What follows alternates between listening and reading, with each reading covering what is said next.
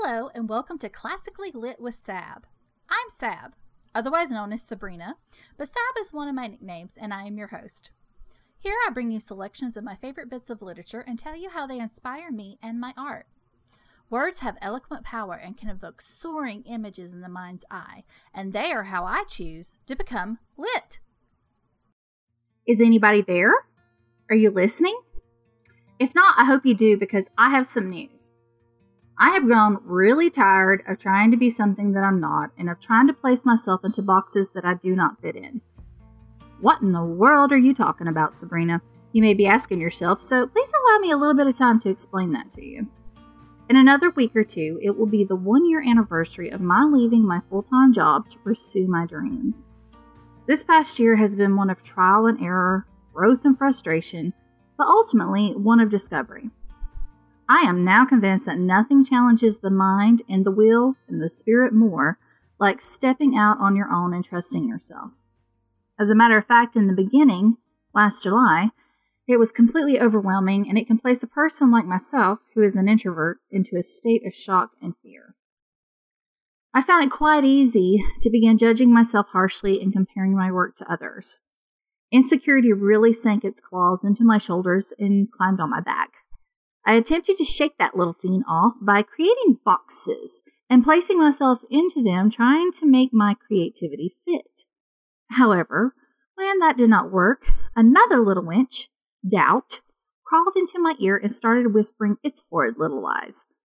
So I kept making new boxes and trying to force myself to fit into them, and a cycle started. So what was I into over the past year? I left my full-time job to do photography full-time. But as time went on, I was trying different things. So those constrictive boxes included activities and thoughts such as changing the way I edit my photos, opening a studio space, attempting to take up sewing, and then, of course, developing the mindset that I had to change and save the world, one person at a time. And oh, so much more. Ugh. Cycles with pigeonholes never get me anywhere except on the spiral slide down to my old frenemy, depression. Depression, how she loves to pretend to make me feel better, but she is so two-faced it just makes me cringe. When I meet up with her in her dismal abode, it's like stepping into the Fae realm that's in the old stories, where most of the Fae tell us that you believe you've been in that realm only a day or a night, but when you get back to your own realm, an entire season has passed. Thankfully, some events and people happened in my life to shake some sense into me, but I'm not going to go into detail about that here. Instead, these instances in my life caused me to take a step back and look at what brought me to the decision I made last year of leaving my job in the first place. I sat back, asked myself, what drove me in the deepest part of my mind, my soul, and my heart and core to take that step out on faith? At first, I thought it was the need just to be creative, or perhaps my love of the visual arts, which in part both are true, but there was more, and I had to dig all the way down to my roots to find it.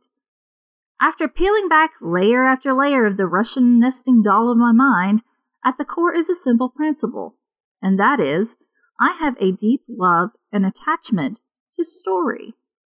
One would think that would be obvious to me since I have a degree in English, for crying out loud, but simplifying my inner drive was actually hard for me. As my mother loves to tell everyone, Sabrina and her dad make everything complicated to figure things out. Let me tell you about the time she went out to hang Christmas lights with a calculator on the porch. Then she will launch into that story laughing hysterically. I will admit, I do make things complicated, but I blame it all on my creative mind. Therefore, with this backstory in place, allow me to introduce to you my first love, literature.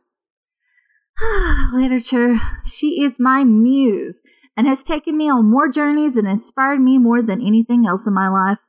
Consequently, she has shaped my life and molded me into who I am today. From the pages of the most published work in the world, the Bible, to the illustrated pages of Porky the Puppy, or classic myths, legends, fairy tales, poetry, prose, etc. That list could go on, trust me. It does not matter what I'm looking at or thinking about. I look for her subtle threads connecting the world I live in. Naturally, her tendrils of inspiration show up in my visual art as well.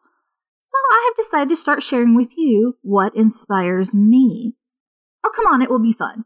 I plan to comb through the leaves of my vast collection of works and draw out selections that tug at my heart and mind. Words have such power that they can take you into different states of your mind and being. Art in general can be so stirring and evoking that it induces altered states of consciousness. Why else do people enjoy going to watch comedies, thrillers, or even tragedies on the silver screen? I just happen to enjoy arousing intense emotions with words, my paintings, and photography. I suppose you can call me a classic romantic at heart, which led me to the name of this podcast, Classically Lit with Sab.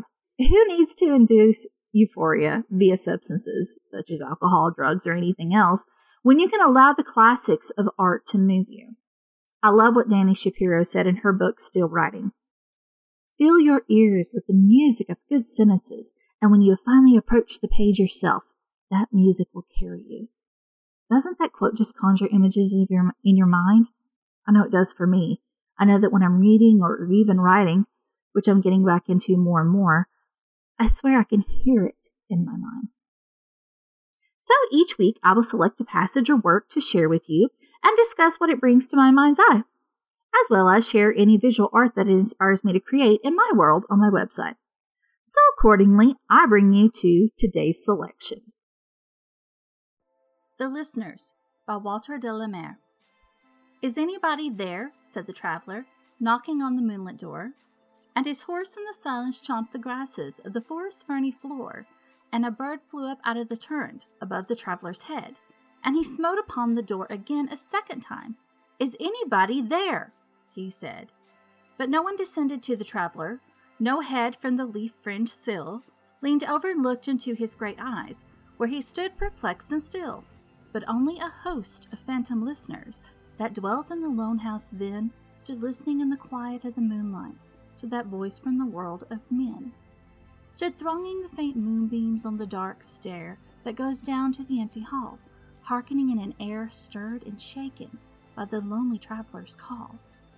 And he felt in his heart their strangeness, their stillness answering his cry, while his horse moved cropping the dark turf neath the starred and leafy sky. For he suddenly smote on the door even louder and lifted his head. Tell them I came and no one answered, that I kept my word, he said. Never the least stir made the listeners, though every word he spake fell echoing through the shadowness of the still house, for the one man left awake. Aye, they heard his foot upon the stirrup, and the sound of iron on stone, and how the silence surged softly backward when the plunging hoofs were gone. The Listeners by Walter de la Mare. I hope you enjoyed today's selection. I'm going to forego discussing it today because this is the inaugural episode, but I do look forward to bringing you more episodes in the future.